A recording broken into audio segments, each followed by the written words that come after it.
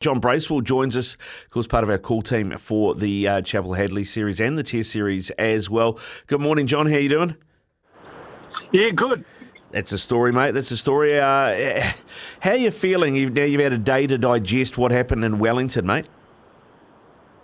It was just, that's 2020 cricket, isn't it? I mean, and it's also small grounds, but the power of that Australian batting lineup, when they've got 7-ball hitters that can take a game away, it's going to make Eden Park an even more dangerous place for them to play. I mean, their weakness is, funnily enough, their bowling that leaks runs, and yet it's such a touted bowling attack across all three formats. So it kind of evens things up, and I suppose that's why the game went down to the final ball. It's that close. Bowling and fielding, or from what I saw, John, probably let us down, particularly in the field, were just uncharacteristic with a couple of drop catches and so on. And then with the ball, I felt like we lacked control. Can you see that being improved for match 2? And what did that come down to? Was that pressure, or was that just, personal mistakes? Well, I think it's personal mistakes in the field. Tim Southey's starting to slow down. He's got great hands, but he hasn't got that. He hasn't got that injection to get to the ball as quickly as he used to. That anticipation. What the mind wants to do and the body can't do anymore is starting to catch up with him. Ravinder, funnily enough, is quite a flat-footed fielder. He's a fantastic batter, but he actually moves quite slowly, so he doesn't really move with the ball. And sometimes I think, funnily enough, some of our fielders are actually, our outfielders, are actually quicker than they're actually thinking. So they actually almost get past the ball. They spend most of their time running to it and not anticipating what they've got to do when they get there. Fielding needs a bit of a tidy up. Bowling wise, I just think they took to our spinners. As simple as that. I thought our quicks were quite good. Tim Southey's still pretty clever. Milne and Ferguson, I thought, bowled equally, if not better than the Australians. Yeah. So I was actually quite encouraged by that. And it's very, very rare to see Satner taken down. Very rare indeed. Yeah, it just looked like he when he got it right, and even Ashodi, when he got it right, the bowling lines, just short length, outside off, and getting a bit of turn of disruption off the pitch, that's when they looked at their best. But then they were trying to bowl a little bit wider, and the plan I saw was bowling close to that wide line. Well, there was 8 wides in that game, so that cost us 8 runs in the end. Were the bowling plans from a spinning point of view, were they right? Yeah, I don't mind that. If it is the plan and it is a risk, but it's because it's fine, it's such fine margins, then I think a wide is acceptable. I mean, Australia, I think, bowled 13, didn't they? The margins for punishment in these games on the small grounds are so great that it's actually worthwhile risking a wide and trying to get away with not being hit for 6. What did you make of Santner's captaincy in the field and the way he rotated the bowlers? Like, I know Ish got punished in one over and he brought him straight back. Then we had Milne looked like he was really finding his rhythm, took a wicket and he took him out.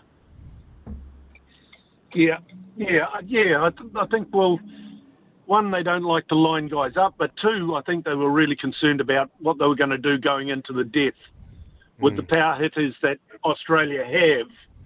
And if you're exposing one of your spinners in those... Oh, you there, mate? Might have just lost John Bracewell. Get his spinners out of the way as quickly as he possibly could and seeing if he could get away with minimal damage. on the surface, because it didn't really hold or spin, did it? The ball really just ran on. So if you missed, you got whacked. Trent Bolt, straight back into the file. What impact are you expecting from Bolty? Well, I see that control, that variation, but also with the Australian technique, they stand and deliver. So that guy brings the ball back in under the bat, swings the ball back in towards the pads. You'll notice that Milne predominantly tried to bowl in swing to the right-handers. So I think that trying to get under and inside the swing.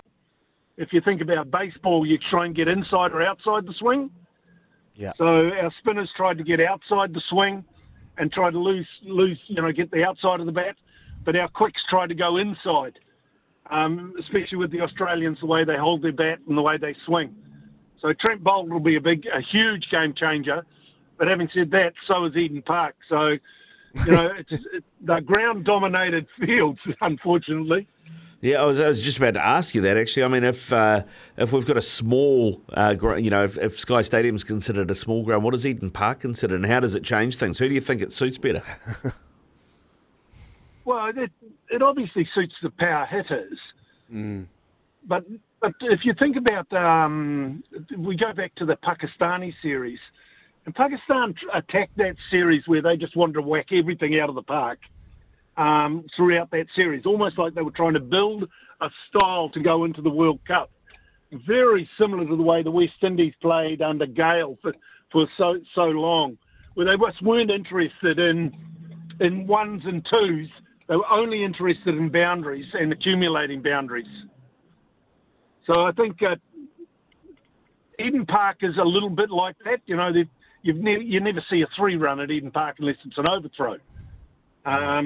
You can get in and stop twos from the fence, those sorts of things. So it's a one boundary field. Okay. And I think that leaves both sides fairly even. It's just what side can control the bowling for longest. All right, mate. John, before we let you go, we know you're on your mission today, so can we level it up?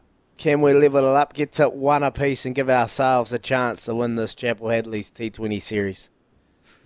Oh, New Zealand know this ground like the back of their hand, so they know the links and lines. Once again, if you go back to the Pakistan series, they bowled so well against Pakistan, trying to smack them out of the park. They hit their links really well. They dominated. Their fielding was excellent. They tidy up a couple of things, and we're the better side. So I've got no worries that New Zealand can not only win tonight, but they can win again on Sunday as well. John, it's just quickly, it's easy for me to say this, but why can't we consistently hit the Yorker? Mate, I know you've tried. I've tried heaps, and I was alright at it, I reckon. You had that slingy action. Not ideal for it. Yeah. Oh, mate. So basically, why don't we hit our Yorker? Basically because I think guys, it's not that they don't practice it enough. It's such a margin of error that if you miss, the consequences are 6. Yeah. And you only have to miss. If you look at that shot from David in the last ball, he only missed by probably 2 or 3 inches. Yeah. But David, because he was back in the crease, and he went back in the crease, he actually almost turned it into a half volley. Had he come forward to that ball, it would have gone under his bat. But he actually went back and then came forward. So it actually makes the Yorker harder to get under the bat now because the batters don't stay as still and they don't generally come forward to it. So your Yorker's got to be now, you've got to adjust your Yorker to the batter as he moves. Whereas before, once again, you go back to when you were bowling the nets, the batters just stayed where they were.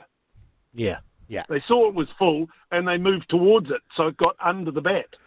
They don't do that now. Yeah, interesting. Yeah, it certainly makes it tough on the quickies, mate. It's all risk and a little reward the way that goes. John, thanks very much for coming on this morning, mate. Good luck with the call tonight. Have a good one. Yeah, cheers, Brace. Thank you very much. Looking forward to it. Cheers. Cheers, guys.